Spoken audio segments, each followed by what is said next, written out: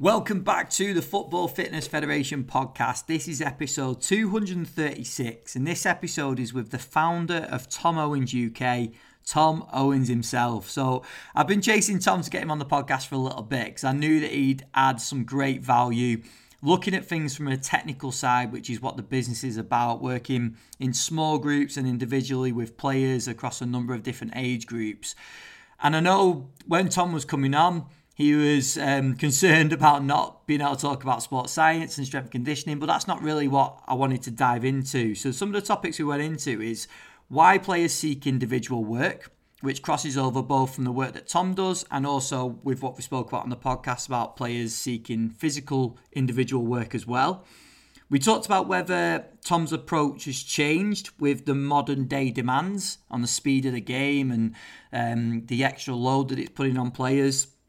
Then we spoke about whether he sees any differences between players on the pitch in terms of a speed perspective when coaches will refer to players not moving well and not being as quick as possibly what they should be. We got his thoughts on that. And then we spoke about the off-season and pre-season and how he structures that with players and what are some of his KPIs in that period as well. So I hope you enjoyed the episode with Tom. I'm sure you will. There's a lot of things that Tom speaks about in the episode that crosses over to a lot of things we've talked about recently in other episodes. So you are definitely going to take some good stuff away from this one. Just before we get into the podcast, I just want to give a heads up. As this episode goes out, we're actually at Bristol City this evening on Wednesday. And that is for one of our networking events. We've got a number of presentations at the events, which will soon be available on our online platform. Dave Rennie is presenting. He's the head of medical performance at the club on an overview of the 22-23 season at Bristol from a medical and performance perspective. We've then also got Andrew Proctor, who's lead first team physio, and Lewis Binns, who's first team sports therapist. They're presenting on a review of the end stage rehab process over the 22-23 season. And we also have Sam Cook, first team assistant sports scientist, and Patrick Orme, who's head of fitness and conditioning. They are presenting on the readiness to perform the use of objective data during the recovery period following match play. Now, if you do catch this episode early, there are tickets still available for the event, so you can go to footballfitfed.com and click the shop tab. If you are too late to come to the event, but you still want to watch the presentations, the good news is that the presentations will soon be available on our online community. So go to footballfitfed.com and click the community tab and you can sign up and become a member there.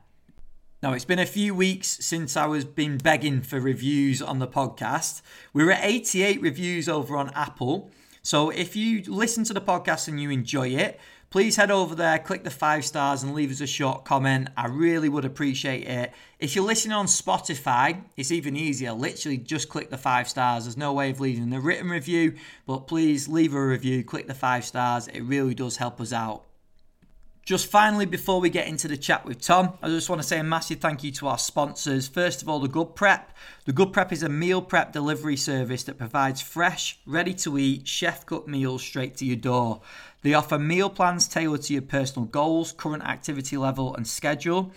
The Good Prep works closely with elite-level athletes and corporates to develop meal solutions that meet the ever-changing demands of performance and training. Their clients include Brighton and Hove Albion, the PGMOL, Commonwealth Games teams, Gymshark and many more.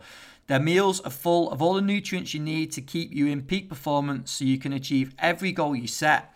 Plus, you can reclaim your time, eat better, move more, and reduce food waste too. Their meal plans are designed to help to guide you through your journey to a healthier you. Take the guesswork out of healthy eating and discover the power of nutrition at thegoodprep.com. And also discover the power of nutrition by going to their website and using the code FFF15 for 15% off your first order. And also, after this podcast, I'm going and smashing in the Thai green curry that they have got, which is one of my favourites. So make sure you check that out if you're on the plan. Also, a massive thank you to Hydro. Have you ever tried blood flow restriction training? For pro sports teams and athletes, Hydro is the only performance BFR brand to create pressure-validated BFR wearables that are practical, safe and scalable, allowing you to enhance recovery and maximize athletic potential like never before. Whether in the changing room post-game, during away game travel, In the hotel or at home, Hydro has created a simple and effective tool that allows BFR to be delivered to athletes and squads simultaneously and safely. Check them out at hytro.com, that's hytro.com, or email teamsales@hytro.com to find out how Hydro BFR can give your squad a competitive edge. Now, I said in the last episode that I had the shorts on the way. I've now done 2 sessions in the shorts and I am thoroughly impressed. The pump that you get on your legs is absolutely incredible. I've got the t-shirts already, but I think the shorts are just a different level, and it's definitely something I'm going to be adding into my training. I used it for a recovery session the other day as well, which I really like. Really easy. You can do some passive work with the shorts. There's obviously a lot of teams now using them, which I can fully understand why as well. So make sure you go and check those out. And finally, a huge thank you to our sponsors, Rezzil, doing some brilliant work in the world of VR. Let's get into the podcast now, episode 236 with the founder of Tom Owens UK, Tom Owens. Rezzil is the world's #1 virtual reality sports trainer. Whatever your team, your sport, your ability, improve your game and train like a pro. Rezzil. Reactions, performance, accuracy, stamina, resilience. Train at home in the Rezzil Sports and Fitness VR training arena. Search Rezzil, Rezzil. Harder, stronger, smarter. The world's #1 virtual reality sports trainer. Available now on MetaQuest. Welcome back to the Football Fitness Federation podcast. This is episode 236. I'm delighted to be welcomed on the podcast today, Tom Owens. Tom, how are we? Ben, thanks for having me. I appreciate it. I'm doing good, and yeah, I am looking forward to the conversation. Not sure where it's going to go, but let's do it. No, it's great to have you on, mate. I've just said before we start recording, I love getting people on like yourself because I feel like you can bring a whole different perspective to things. Because obviously, anyone that doesn't know Tom's the founder of Tom Owens UK, doing some amazing work, which I'm sure you'll touch on in a second. But more on the technical side, on the football side. So it's obviously something that we work with coaches a lot of the time. So it'd be great to delve into your brain. But Tom, give us a little bit of background, mate, on yourself, but then also the business. Yeah, so I played for Preston North End from 12 years of age to 18. Got released, and then from there went to the USA. So spent 5 years in Cleveland, Ohio. Went on a soccer scholarship there. Then stayed to pursue my master's degree. So then I went to Illinois from there. And then, the whole time, really, the #1 goal was me to be a professional footballer. That was what I was chasing. That's what the dream was. And even still, when I went to America, even though I was studying, it was still the dream to be a professional footballer. I was still chasing that. I thought that was still alive for me. And then at 25, it was a crossroads where I could either stay in America and start building me, because I did a little bit of coaching in me. There was a position called the graduate position in America, where it was a blend of coaching plus studying, where I could get my master's whilst coaching. So that was the start of my coaching journey, really, when I was 23, and really enjoyed it. I mean, I always sort of took up leadership positions in all the teams and groups that I played for, whether it be Preston or even the university that I played for. So I always really enjoyed leadership. I always really gravitated towards leadership positions. So, and obviously that's usually similar traits to a coach. So I always knew that coaching was going to be something that would light me up. Not to the extent that it does light me up today. I didn't anticipate that or everything else that's happened really coaching wise. So at 25, I decided to come home. Because I'd been away from home for a while, and so I returned home. And then when I returned home, I thought that I'd walk into different jobs with my master's degree, and I thought I was the big shot with all my degrees from America. And then I realised that it didn't really transfer over, so couldn't get a job anywhere, and ended up after a few months I was playing semi-pro football, so still trying to be a professional footy player, and then I ended up in a factory working night shift like 3-4 times a week, and hated my life. And then from there, my older brother was encouraging me to start a coaching, because when I was in America, I noticed that when I was on campus, the American football, the baseball, the lacrosse, the basketball, they would all do the team training like what would happen in football, but they were all super, super big into individual training. And it was the first time that I was sort of on campus looking around thinking like, why doesn't this happen for football? And so then I started offering, I started doing some one-on-one sessions just with the university lads who I was the assistant coach for the university. So I started doing some private stuff for the university. And just for the boys, I said, listen, any centre forwards who want to come out and do some extra work after training. So just started messing around with my own little bits and bobs of one-on-one sessions while I was there. And didn't really make anything of it. But then when I came home, my older brother, because obviously the position I was in, I didn't have a job. I was sleeping on the floor in my mum's house. I was 25 years of age, still trying to chase professional football. And my older brother kept saying to me that he thinks that, I'd do a great job of being doing the one-on-one training. And I think there's a market for it. And at that time, I had no confidence, no money, no proof that it would work in England, because nobody had ever, that I knew of, had ever done it in the way that I, was planning on doing it. So I was just very limited in me thinking, and I had a lot of fear, no confidence. And I kept on saying to my older brother, I was like, no one will pay for it. Because I had this idea that in England, and it's probably still partly true, all the parents want to think that they know everything, so that they're not going to pay me.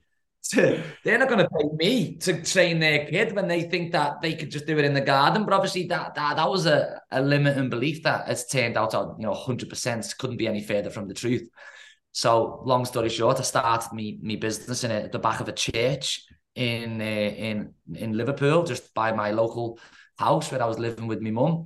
And, slowly 8 years later, we're now, we train hundreds of players every month. We've got a couple of Premier League clients that we train. I've got 4 full-time coaches, a couple of part-time coaches, a few full-time members of the team to help us with the operation at Owens UK. And doing everything from pitch work to confidence and mindset programs to helping coaches build a similar business to mine. So that's a bit of a 3-4 minute. That's probably longer than 3-4 minutes there, actually. But that's a bit of a summary of what's been happening in my world for the last 8 to 9 years. No, brilliant. And I would encourage anyone listening, go and check out the work that Tom and the team do, because it's brilliant, absolutely brilliant. You see a number of different kids and, like you say, professional players getting the work in away from the clubs, wherever they're at, high quality. And the other thing, Tom, that I've got to praise you on, it's got to come down from the top, is how infectious and not only knowledgeable, but sort of infectious and energetic the coaches are. And that seems to run right through the team, just from me looking in on social media. Yeah, I appreciate that. Yeah, it's something that's important to us. We believe that. Someone once said to me that no one cares how much you know until they know how much you care. And that stuck with me that for a while, that quote. No one cares how much you know until they know how much you care. And so I've sort of built my business around that, really, because I do believe in that in my heart, that, and I think there's some evidence of that too with Jurgen Klopp and Pep Guardiola. Because even though, they're both, I don't know any of them personally, but from an outside looking in, you see that they care, personally. You see how infectious they are with their energy, with their intensity, with the constantly touching the players, hugging, pats on the backs, high fives. And so that if they're doing it, and they're two people at the top of the game. And so it's clear to see that there's something in that. Because Klopp's doing it, Guardiola's doing it, and they've been at the top of the coaching world for the last, 5, 6, 7 years. We try to build our philosophy around that no one cares how much knowledge we've got until we can convince our clients that we care about them on a deep level, on and off the pitch. Yeah, brilliant. You touched on before about players. Obviously, in the States, it is the trend that players will go out and do their work in all different sports, and obviously bringing that into football on a technical side. It's something we speak about a lot on the physical side as well. And it's getting more and more prominent now that players, especially in off seasons or gaps in the season, they're going out to private coaches, S&C coaches, sports scientists to do work. Why do you think players seek that individual work? They're not getting it. This is probably first thing. I know they're not getting it. And again, it probably the degree to what they're not getting, it probably changes to club.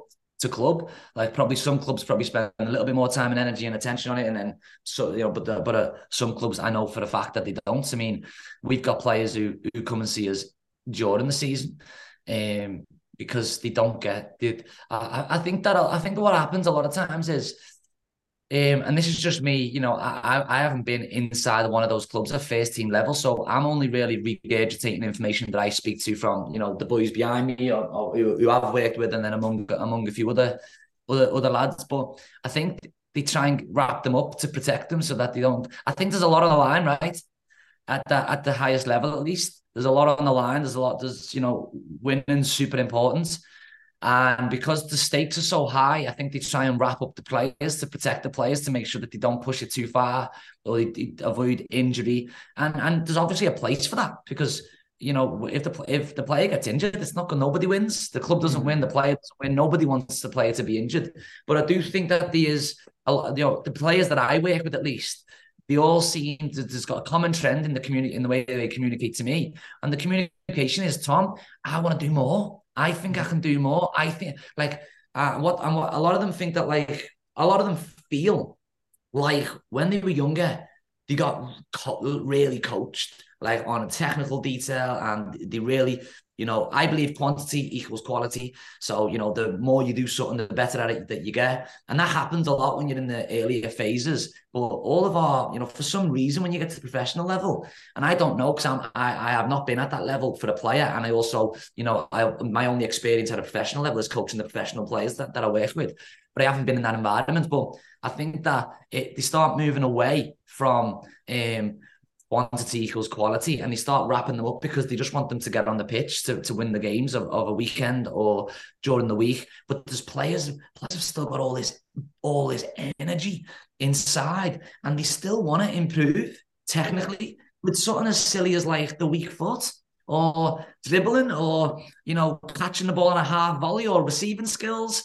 And they're all the things that we hammer on the pitch. And so for those players who do feel like they need to scratch that itch, because, you know, what the players are really concerned about is they're concerned that if they didn't find me, that they would get to the end of the career and be like, you know what, I could have been so much better, but I just got to this professional level and just settled for, this is who I am now.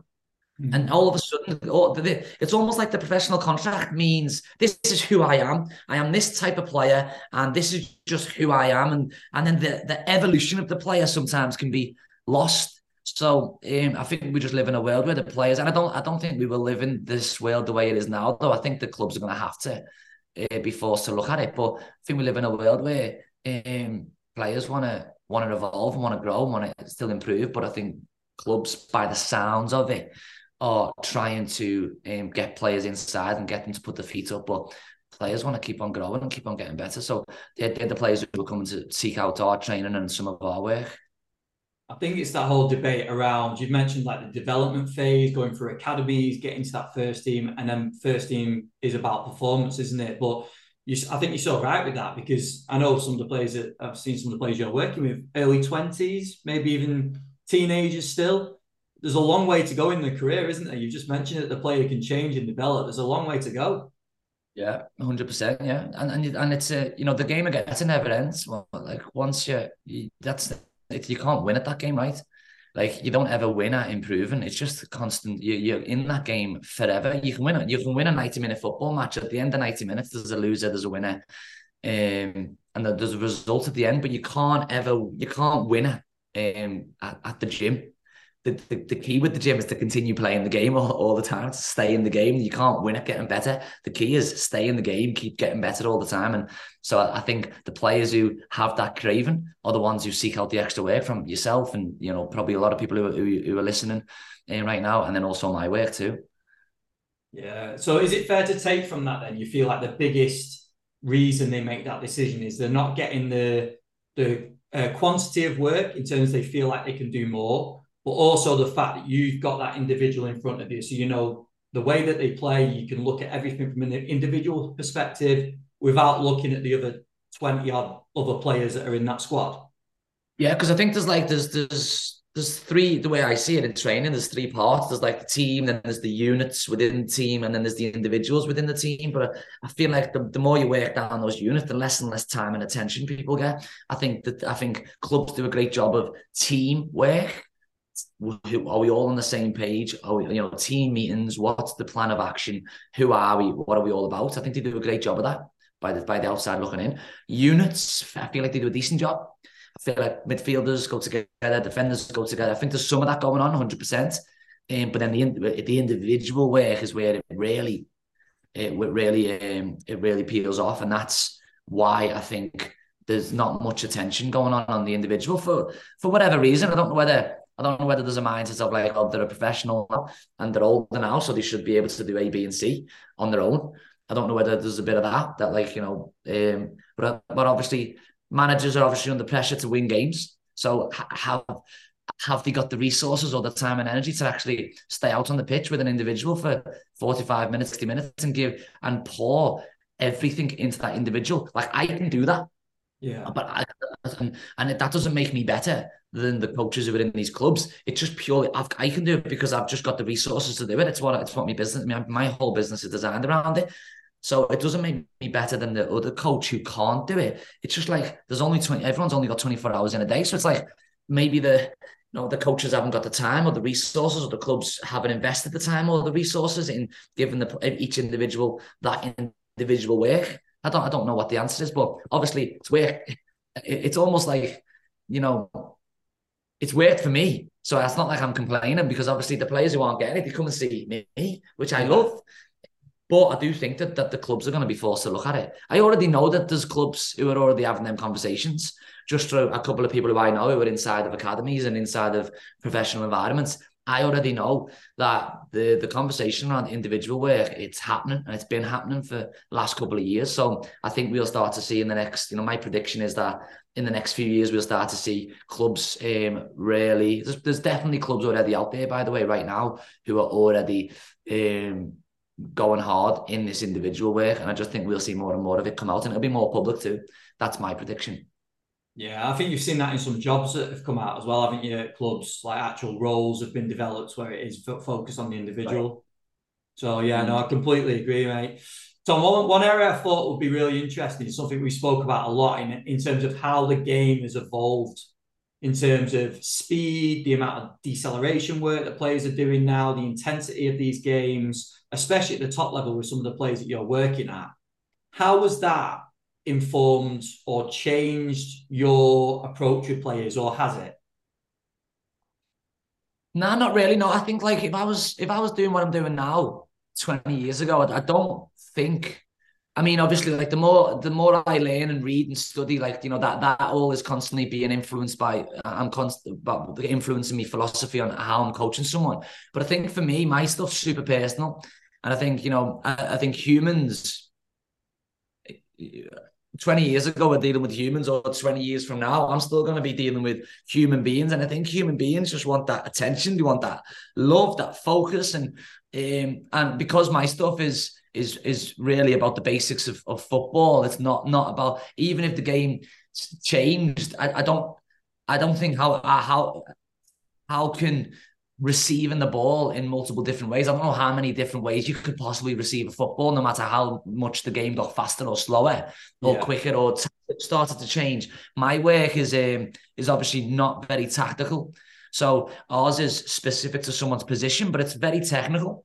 And probably more so mental, to be honest with you, as well, in terms of just empowering each individual that through repetition, and you're building confidence through repetition and giving them the tools. Because I look at what we do as as golf. Like when you go and play, I don't play golf, by the way. Do you play golf? I do. Well, I'll try. Yeah, I couldn't play golf to save my life. I do. Some people say it'll come with age, so maybe like if we do a podcast in a few years, maybe I'll start by then.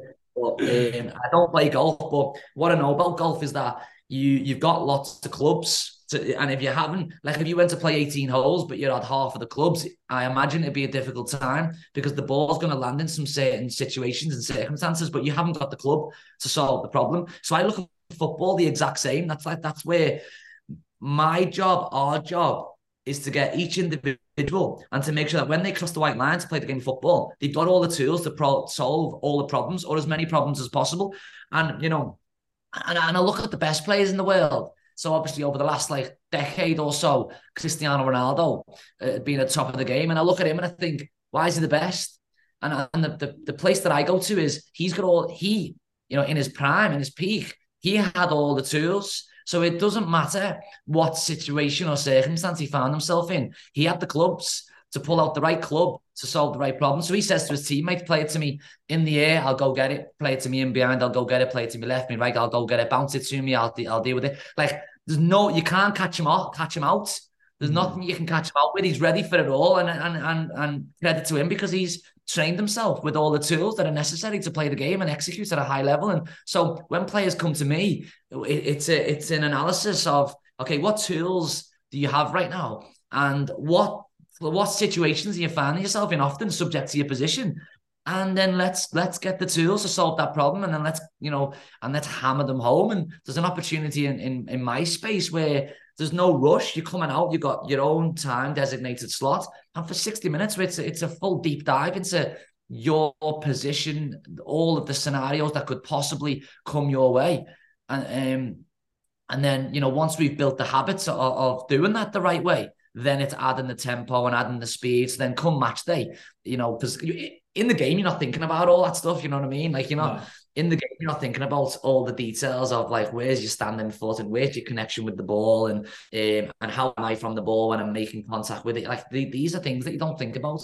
But in training is a great opportunity to start thinking about some of those things and to be conscious of them, so that because the game is quite unconscious, you just sort of unconsciously play the game of football based upon your habits. And so to answer your question, really, the demands of the game and how it changes and like doesn't really influence the work that we do, because again, our job is just to, what position do you play, what are the possible scenarios that you could be placed in, and then what tools do you need to execute them scenarios at a high level and solve all them problems, and that's really the work that we do. So I have a hard time thinking that would change much. The only times it would change, I guess, if a player comes to us and is like, listen, I'm playing fullback, and the manager wants me to do A, B, and C, which is probably quite unique to any usual fullback position, and that's probably the only time, really. But it's really the player's responsibility to feed back that information to us, and because we can make the sessions look however we need to. So yeah, I'm just trying to answer the question live, really. But I just think the only way it would be influenced is if the player's getting certain demands from the coach or from the game, and the player just comes to us with them demands. And obviously, I watch the videos of all the clients too. So as I'm watching the videos, I'm seeing what the game's demanding of them by watching the analysis, and see the problems they're solving at a high level, and then the stuff where they're getting stuck, and where they're having some challenges to solve certain problems. So that's really my thought process. I don't even know if I answered the question. No, you have 100%. You have 100%. I think just on that as well, when you've got a player that comes to you, they're obviously going to have strengths, which we refer to them as like the superpowers in terms of physical, and then they're going to have areas that they need to develop and work on. What's the ratio for you? Does this depend player to player on where you spend your time? Would it be a case of, right, let's make that super strength even stronger and do a little bit of work on the weakness, or how does that split? Yeah, probably the latter. I mean, whenever the players are doing our programs, it's a conversation first. So before we're training, it's a conversation of like, okay, where are you up to? What would you like to unfold in the next 12 months? Here's what I've seen of you, and here's the areas that I think you're amazing, that I think that you could do even better. And here's the areas where I think that, it's maybe low-hanging fruit, where it actually wouldn't require that much effort and that much work. But I think if you added it into your game, I think you could get 10 times more productive. So it's more of a conversation with the player, really, about like, what are they passionate about? What are they seeing? How are they feeling? Because no matter how many video analysis I do, I don't know how they're feeling on that pitch. I can try and put myself in their shoes as best as possible, but my program needs to factor in, how do they feel? And I never know that. So that's why I need to ask the right questions and navigate the right conversations to draw it out of them. How are you feeling on the pitch? Like when you're hitting that ball in that position, how do you feel? Do you feel stable? Do you feel confident? Do you feel like you could hit like 7 out of 10? Like, what are your ratios? Like, where are you up to? So that, and then at the end of that conversation, there's clarity on, okay, so it's fair to say that we're gonna, as part of, we're gonna be together for the next 6 weeks.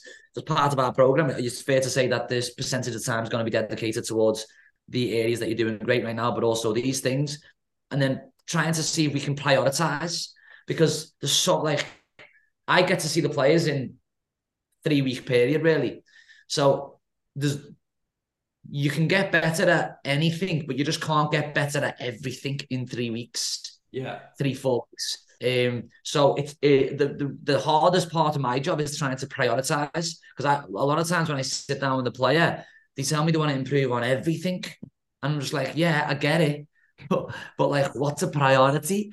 Like, where? And then trying to prioritize the things that, again, the places really where it goes to is, what could you add to your game that wouldn't really require any crazy new skills or loads more effort, but it's sort of like low-hanging fruit. It's right there for you if you just sent a little bit of energy towards it. And if you just, if you've done a couple of reps in there and we spoke about it and see how you felt. So that they're the things that, like, I know that we can immediately touch right away. They make a lot of sense. So they go straight to the top of the priority list. And then some of the other things will be like, listen, you got to accept the fact that I understand that you want to improve at this. Right now, I'll be honest with you, like, I don't see loads of that in your game. This is not a 3-week thing. This isn't something that we're going to be able to accomplish in the next 3-4 weeks. But if you're willing to make the commitments and you want to come and see us longer than that, then we can look at how that might look in the next 6 months. But and then and that's hard because it's an honest conversation. Player might think that they're here, but I've seen that they're there, and then it's a conversation to be like, well, so that it's them initial conversations are really important to gauge what's a priority in the next 3 weeks, and how to program someone. If you're not already a member of our online community, I don't know what you're waiting for, because now is a great time to join. We have just uploaded both presentations from our Dublin networking event from Des Ryan and Shane Murphy. So they're now available to watch on the community. If you want a little preview, if you're not quite sure and you're not already a member, just head over to our YouTube page, because we posted a couple of previews of both of those presentations, so you can check those out there. But the full presentations are available on the community. And then also all the presentations from our Bristol event will be uploaded onto the community very soon as well. And we have a number of webinars coming soon too. So it's a great time to join. The good news is, if you're not a member, you can get your first month free by going to footballfitfed.com. Click the community tab and sign yourself up there. You get a free 30 days on that tab, and then once you've done your free 30 days, you become a full member. You get access to our members WhatsApp group, where there's been some brilliant conversations going on recently, and it's all for only $4.99 per month. So go and check it out, footballfitfed.com. Click the community tab and sign yourself up to a free 30-day trial. Here's part 2 of the podcast with Tom Owens. It seems like it's great to hear that the programs are so not player-led in terms of they design the whole thing, but there's a lot of communication obviously going on with the player, isn't there, where you're then creating something from that. And it's something we've touched on a lot in terms of the physical side as well. It's really important, isn't it, that side?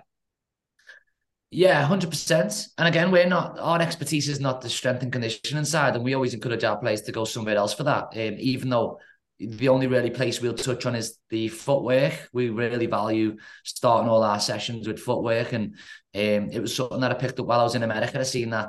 I was always fascinated watching how heavy and big the NBA and the American football players were, and how good the footwork was. I always remember, like, sometimes walking around campus, and sometimes I would just go and watch the American football people train. I'd just sit there with a cup of tea, and I was watching these people who were like super heavy, super tall, super rapid and clean with the footwork, and I was like, how that doesn't make sense. Yeah. But so that was always fascinating to me, that. And I always remember when I went to America in my first week, I went to watch the Cleveland Cavaliers play, and I was in like the nosebleed seats right at the top. And my first week while I was in Cleveland, LeBron had just left, so I didn't get to see LeBron James. But one of my friends who I went with, his uncle had courtside seats, and his uncle was stuck in traffic, so couldn't make the first quarter. So I went down to the courtside seats for the second quarter, and I was right there on the floor, and I was watching these people, like 6'8", 6'9", but the footwork was unreal. And ever since that, I've always valued the footwork. And then because I've been doing it so long now too, a lot of people come out to me, Ben, and they'll say, "Tom, I want to improve my shooting or my finishing or my passing." I'm like, okay, great. Then I'll get them out on the footwork and the sloppy. And really what I end up finding is, like, it's not so much your connection of the ball with your pass that's the problem. You can't sort your feet out to pass the ball the right way. Yeah. So it's the organisation of the footwork, because that's what precedes the connection of the ball. So from me training so many people from like a 6-year-old who's just started to the Premier League boys and watching people so closely now, it's like I see it time and time again, the correlation between someone's ability to organise their feet and someone's cleanliness of receiving the ball and setting the feet for a clean strike. And there's always a correlation between the best strikers of the ball and the best receivers of the ball and the people who have got the cleanest footwork through the ladders, the hurdles, and whatever, however else we're working the footwork that day. So that's really the extent that I will go to from a strength and conditioning perspective. No, that's great. That's great. I want to give a little bit of context around this next question because we speak a lot about speed away from the pitch, but also on the pitch as well. And we spoke a lot about players being on sort of a spectrum, a continuum of, on one end, we need to work on the technical side of developing their sprinting. So breaking it down in terms of how they actually move. And then sliding right to the other end is like the game insight, being on the pitch and being able to apply that in a game scenario. So I want to focus on that end with you and just put the question out there in terms of, we hear a lot of players or I was going to say parents, but we'll go with coaches talking about players not moving as well or not being as quick as what they need to be. And you can look at the technical side and like, well, technically they're quite good movers, but they just don't seem to have that insight and do it on the pitch. Have you seen that? And where do you feel in terms of your technical knowledge, where do you feel that breaks down to? I don't really know the answer to that question, to be honest. I feel like I would definitely wouldn't want to answer something and pretend that when it comes to someone being technically sound through the mechanics of running, but not being able to apply it on the pitch. Is that what the question is? Yeah, and I don't know whether it ties into what you've just been talking around footwork, because for me, and tell me if I'm wrong, but from what I took from your last answer, it was that them having more efficient footwork will maybe create a little bit more time, which allows them to, if it's then going onto a shot or a pass, they're able to execute that because they've developed more time from the initial footwork. So I don't know whether that then transfers a bit more onto the speed side as well. Yeah, possibly. I mean, I was also talking about, footwork can come across in terms of just getting in the right position. I mean, even sometimes someone might have time and it's actually got nothing to do with time, but just getting into the right spot, like with your footwork, so that your base is solid, your stand leg's solid, and you can see, and again, I'm going a bit technical with my stuff now, but a lot of people are striking the ball, but they can't see the whole ball. That's something that we speak about when we talk about connecting with the ball. Yeah. I know it might not be super relevant for your audience who are in strength and conditioning area, but so for us, if someone's got the footwork right, they're in the right spot where they can see all the ball, all the surfaces. When you're making a connection with the football, you want to be able to see all the surfaces of the ball, and not only just see visually, but you'd also want to be in a position where you can use all of it too. But if the ball's slightly ahead of you or even slightly under you, you can't see all the surfaces and you can't access it all with your foot. So you might make a decent connection, but your ratios aren't gonna, because it's all what I do is a ratio game. So it's not, I don't come out to try and get someone to crack a ball to swipe 2 out of 10. I'm more interested in, you could be, and we see it all the time on Match of the Day when we're watching the Premier League games. You could be in the wrong position with the worst footwork ever, and you can connect the ball quite well. Yeah. But they're like 1, 2, 3 out of 10. But no one gets to a high level with them types of ratios. So it's about consistent trying to build up your ratio. So for us, what really helps us from a footwork perspective is that if people have got an ability to organize their feet, whether it be off balance or whether it be when they're on the move, whether they're in full speed, whether they're standing still and then they're moving to the left or right and they're having to react quick to organize the feet. If someone has got a good ability to do that, then what then happens is then they're in the right spot then to see the ball whatever it is they're doing, whether it be crossing or striking or shooting or passing or distributing, whatever it might be, because they can see all the ball then. So that's where the footwork stuff really, we see the return on investments on the footwork stuff, because everyone's connection with the ball really makes a lot of progress once they start organising the footwork, but it all starts with footwork. So that's why people always say to me, Tom, I need to improve my shooting. I'm like, well, maybe you need to improve your footwork. Yeah. But obviously people don't, no, like a football player doesn't sit in there and go, oh, I've missed a bunch of chances and it's me footwork. Like that doesn't, no one thinks about that. People just think it's me shot or it's me decision. And it might be that, by the way. It's never just one thing. It's not like as if someone sorts the footwork out, everything else is sorted, because connection with the ball is another conversation too. Decision making is also another conversation. So there is other contributing variables that all needs to come together for you to increase your ratios of striking the ball, but not really.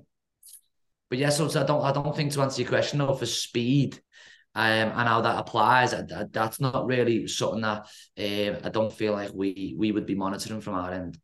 No, and I appreciate that. And I think what this shows is that the conversations with someone like yourself on the technical side is really important for S&C coaches, because we can understand that side of things.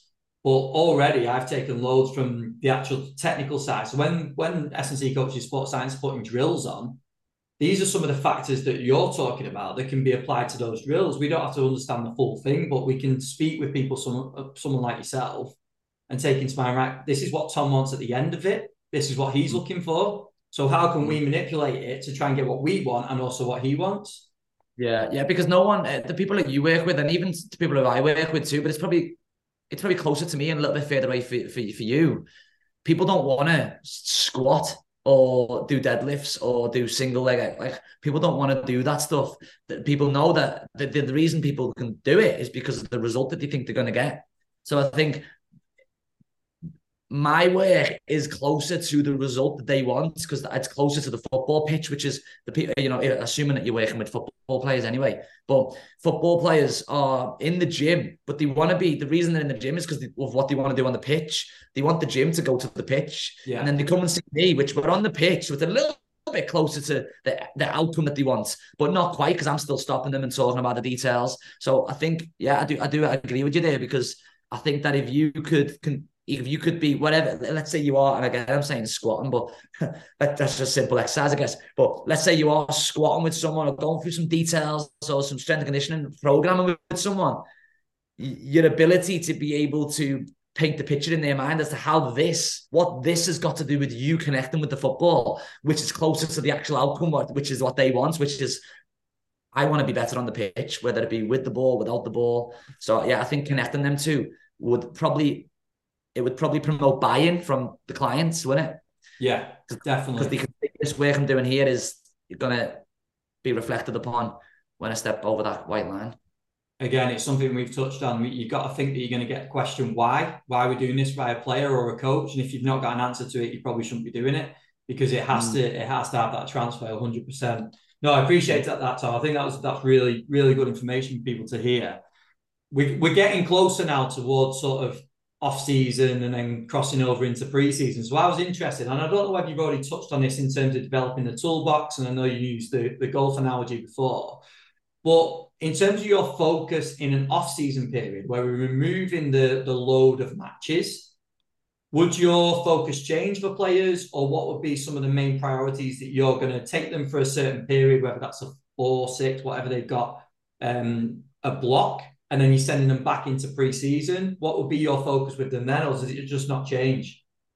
Yeah, so the focus for me is, like, initially, like when I get the player, usually they've just been on a holiday or a bunch of holidays because the season's finished.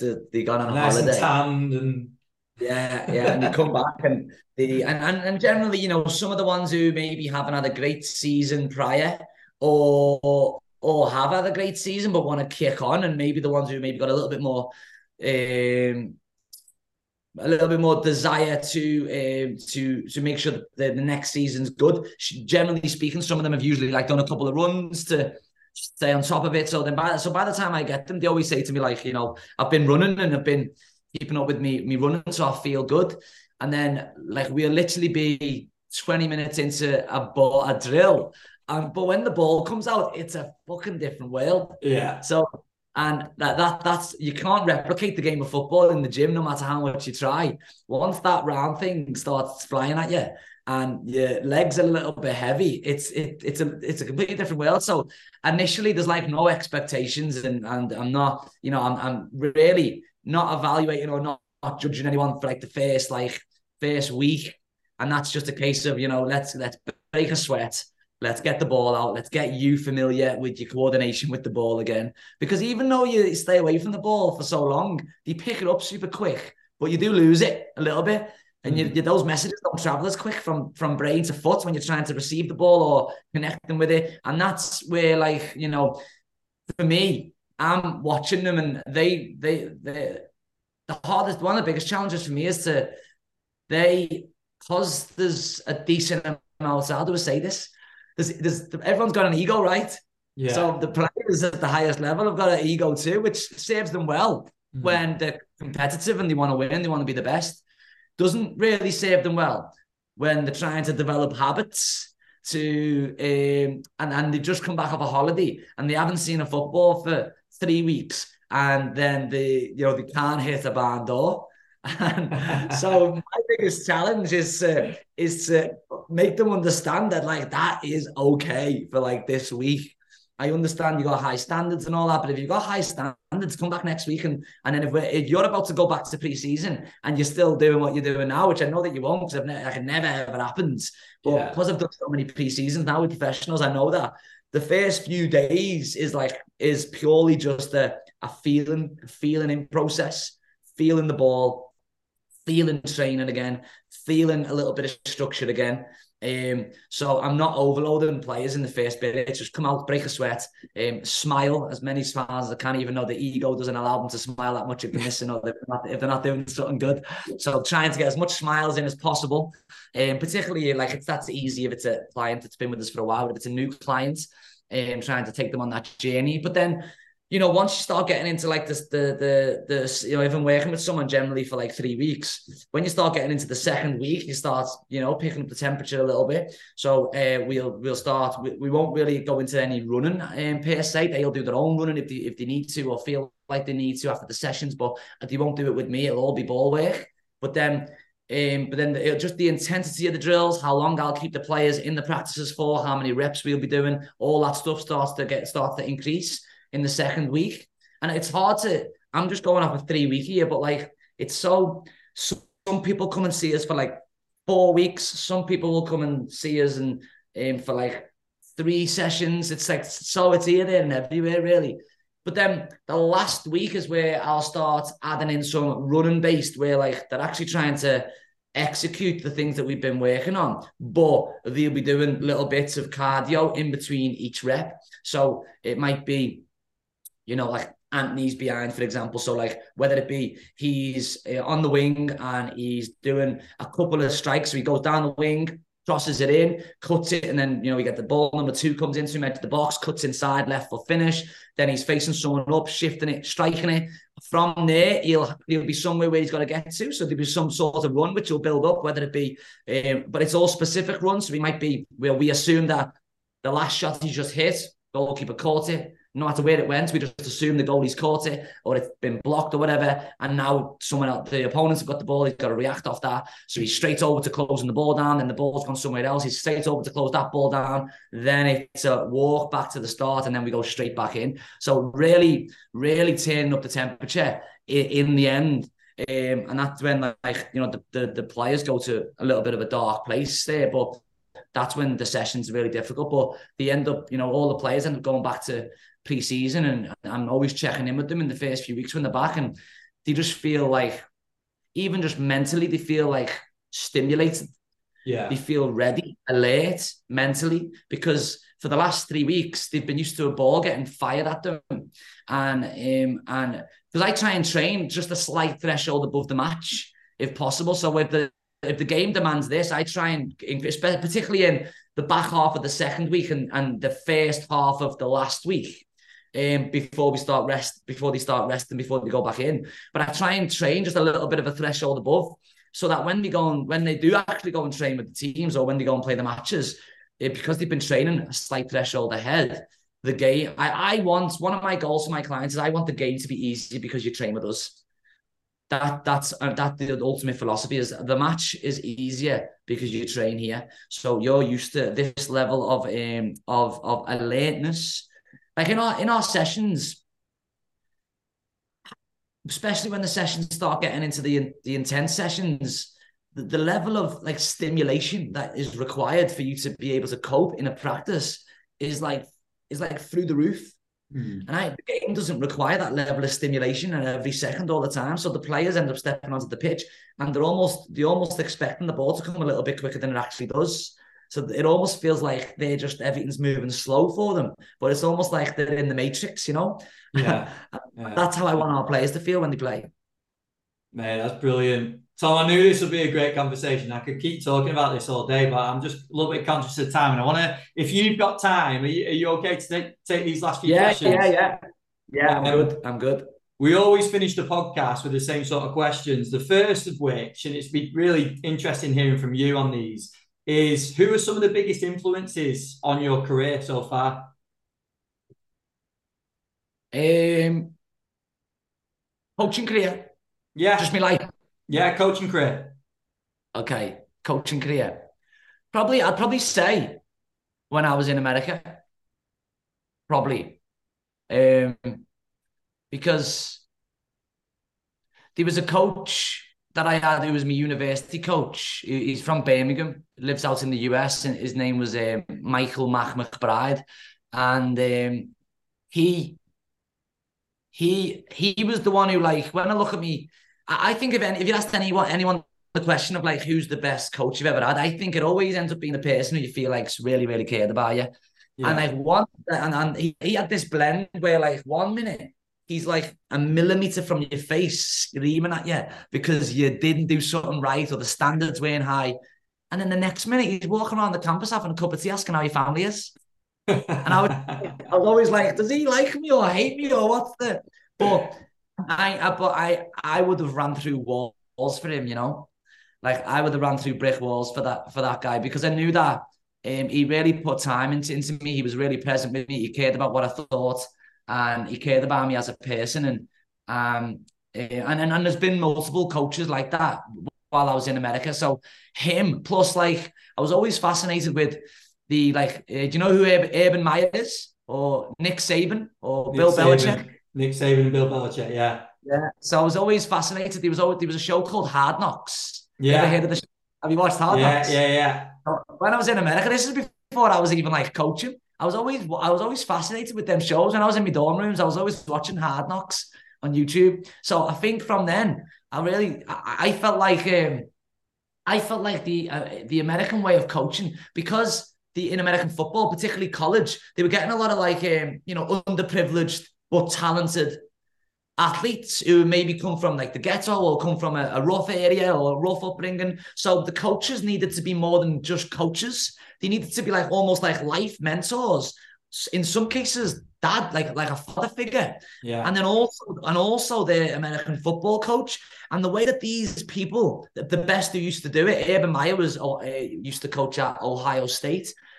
The way that he used to do it, the way he would blend all those things, instead of being a father figure for these people, plus a mentor, plus a coach, that always really just pulled me. There was something pulled me towards that sort of philosophy. So I think now, like, I think that our brand is a little bit American. I think there's a little bit of an American feel to what we do. And if you ever get the chance to come to Liverpool, you have to come to one of our sites. But if you stepped on one of our sites and all of our coaches are coaching at the same time on a half of a football pitch, you would feel like all that enthusiasm and all that energy. And I think there's something American about that. So I'd probably say in the US. Yeah, brilliant. The other one is, have you watched Last Chance U? Last Chance U, yeah. That's the other one, isn't it? Obviously, younger players, but they take exactly that same role as what you just spoke about. Yeah. Who's the Brown? What's his name? Jason Brown, is it? Did you see Jason him? Brown, yeah. He's a nutter, wasn't he?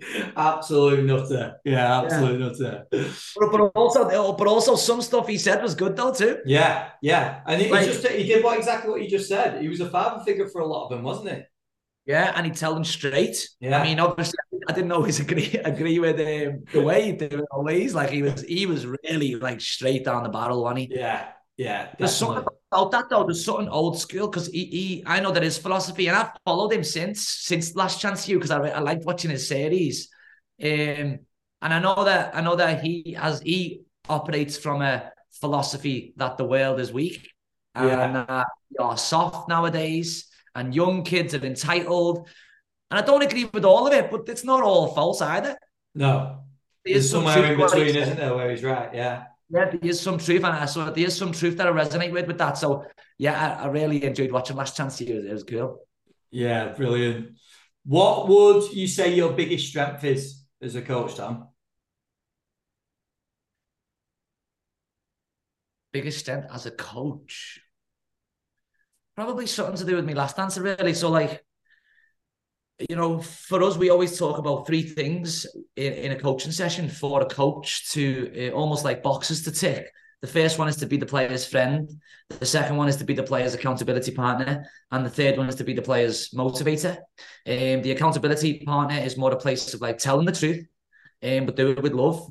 And the first one being the friend is like, ask them, show an interest in the human being, not just the football player.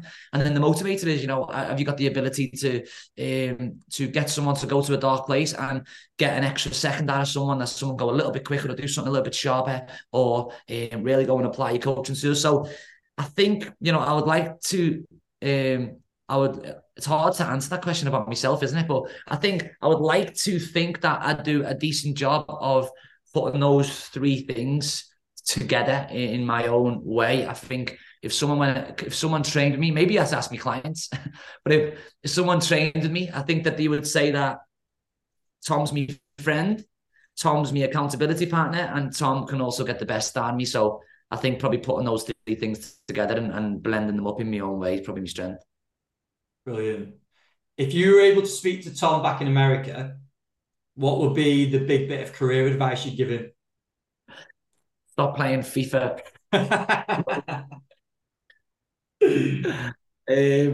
I was quite good at FIFA though. What would I give him advice? I mean, now that I know what I know, I believe everything's mindset, and I didn't have the right mindset when I was trying to be a professional footballer. But I think everything's mindset. There's a saying that I love, which is, if you don't have skill set without the mindset will leave you upset. And I think no matter how many skills you've got, unless you can apply yourself with the right attitude to everything that's going to happen, unless you can develop a healthy relationship with mistakes and failure and things going wrong, then I think it's difficult to really reach your potential. And I didn't have a great relationship back then with things not going my way, or things not going, making mistakes, or I tried out of so many pro clubs and didn't get a contract, and I probably got more and more deflated each time. But that was a reflection upon my mindset, that I was operating out of a place of fear of, imagine if I don't get a pro contract, as opposed to an abundant mindset to think that there's a million clubs on the planet and I'm just not going to stop until I get a pro contract. But I didn't have that mindset. Yeah. So and the mindset's such a broad conversation. I could talk all day about it, but I think everything's mindset, and I didn't have the right mindset back in the day for me to really achieve me playing goals. So anyone who's listening to this, who is playing, it would be pick up, if you don't make it as a professional football player, or that's probably not fair. So maybe the best comment is, if you don't become the best player that you could be, that is your fault, no one else's. And I used to think that it was Preston's fault for releasing me. I used to blame Darren Ferguson, because he was the one who came in and brought in all the Man United. Sir Alex Ferguson's son. He came into Preston 2 weeks before I was getting a decision made on me, brought in Danny Welbeck, Matty James, all Man United players. And I used to think that was the reason I didn't get a pro. So I used to really, so oftentimes when a person who doesn't like taking responsibility really tries super hard to find somewhere to deflect the responsibility. And I deflected a lot of the reasons why I wasn't a professional to sources and things that are outside of me, when the reality was it was because of me and the work that I hadn't done. Mm-hmm. So probably around mindset, pick up some books, get a mentor, and don't get distracted. Probably that. I love that you've covered loads of topics in this without even knowing that we've actually spoke about really recently as well. So I knew there'd be loads of value in this, Tom. I really appreciate you coming on and doing it. Just finish us up, mate. Just give us the socials for what you're doing so people can go and check it out. Yeah, Tom Owens UK, pretty much wherever you are, we are. Tom Owens UK on every platform. Do quite, probably majority of our stuff on Instagram, but YouTube videos, and trying to share as much as possible, really. And from, if you're ever in Liverpool, come and train with us. If we can ever help we've got a confidence and mindset business that I built in COVID, in lockdown, which is growing super quick. So if we can ever help from a confidence and a mindset perspective, give us a shout. We'd love to help, love to learn about you. And yeah, other than that, Ben, I really do appreciate you having me on. I hope it was valuable for your audience. I'm sure we'll find out anyway when they listen. So, but yeah, appreciate the invite. Thanks so much. No, I appreciate you, mate. I know you're very busy, so thanks a lot for freeing up the time and coming on. Of course. Appreciate it, Ben. I've got to say, this is one reason why I started this podcast way back in, I think it was the end of 2018 that this podcast started, was to have conversations like this, because I really appreciate Tom coming on. I know he's not from a sports science and strength conditioning background, but I always think there's so much to learn from speaking to people like Tom that are working in slightly different roles, but we've all got a common goal in mind. We all want to make the players as best as they can be out on the pitch. So these conversations are really, really important. I took loads from the episode. I think that the question where I asked him about why players seek individual work, and he simply said the players aren't getting it in the club. And I think he then went on to say, obviously, that's contextual depending on which club, which I'm sure is definitely the case. But there's obviously a reason that players are seeking this work, both technically with the work they're doing with Tom, but also physically with a lot of work that players are doing away from the club as well. They obviously feel like something is missing. The other discussion was where we had about players getting a lot of work in terms of this. He was talking more technically now in academy age groups. So when they're going through the development stages of their career, they're getting a lot of coaching. Then they go into the performance section of their career when they're moving into like first team and things are more about results. And Tom was talking about the coaching dropping. They're not getting as much coaching at that time, and players really wanting it because they still want to improve. And I think there is a little bit of a correlation across to the physical side as well with that in mind. Players also seeking to do more, and there's definitely a line that we've got to be careful of, that players aren't just doing more and more work and not actually getting any positive results out of it. But obviously the fact that they're wanting to do more in a structured way, I think is a good thing. The thing that he talked about loads was communication, which I love that he mentioned it so much, because it's something that obviously we spoke about a lot on the podcast recently. But it seems that Tom, it's a big part of what they do at Tom Owens UK. They talk to the players, they're engaging with how they feel in sessions and how drills make them feel, or what their feelings are out on the pitch. And I think there's a big lesson to be learnt within that for coaches at clubs and away from clubs as well. And then the other thing that I took away, and there could be more than this to be honest, was where he mentioned about his drills, trying to get players to train at a higher intensity than the game. So when they step out onto the pitch, things actually seem that little bit slower. And I think that there's a big lesson to be learnt from that, in that if players are working at such a high intensity and get used to that, stepping into the environment where things are slightly slower in a game scenario, then there's going to be a little bit longer to make decisions, and players are going to be a little bit more comfortable from going through that discomfort that they've been with someone like Tom, or some of the work that we potentially do with players as well. So some really important points, I think, to take away from this one. I hope you enjoyed it. I'm sure you did. Please share what you took away from this, because it'll be really interesting to hear what you took from the podcast. So please give it a share on socials. Tag Tom in. They are Tom Owens UK on Instagram, Tom Owens _UK over on Twitter. So tag Tom and tag us. Let us know what you thought of it. And thank you again for listening. Go and check out the sponsors. Good Prep, doing some brilliant work in terms of meal prep. I'm off to have one of their meals right now.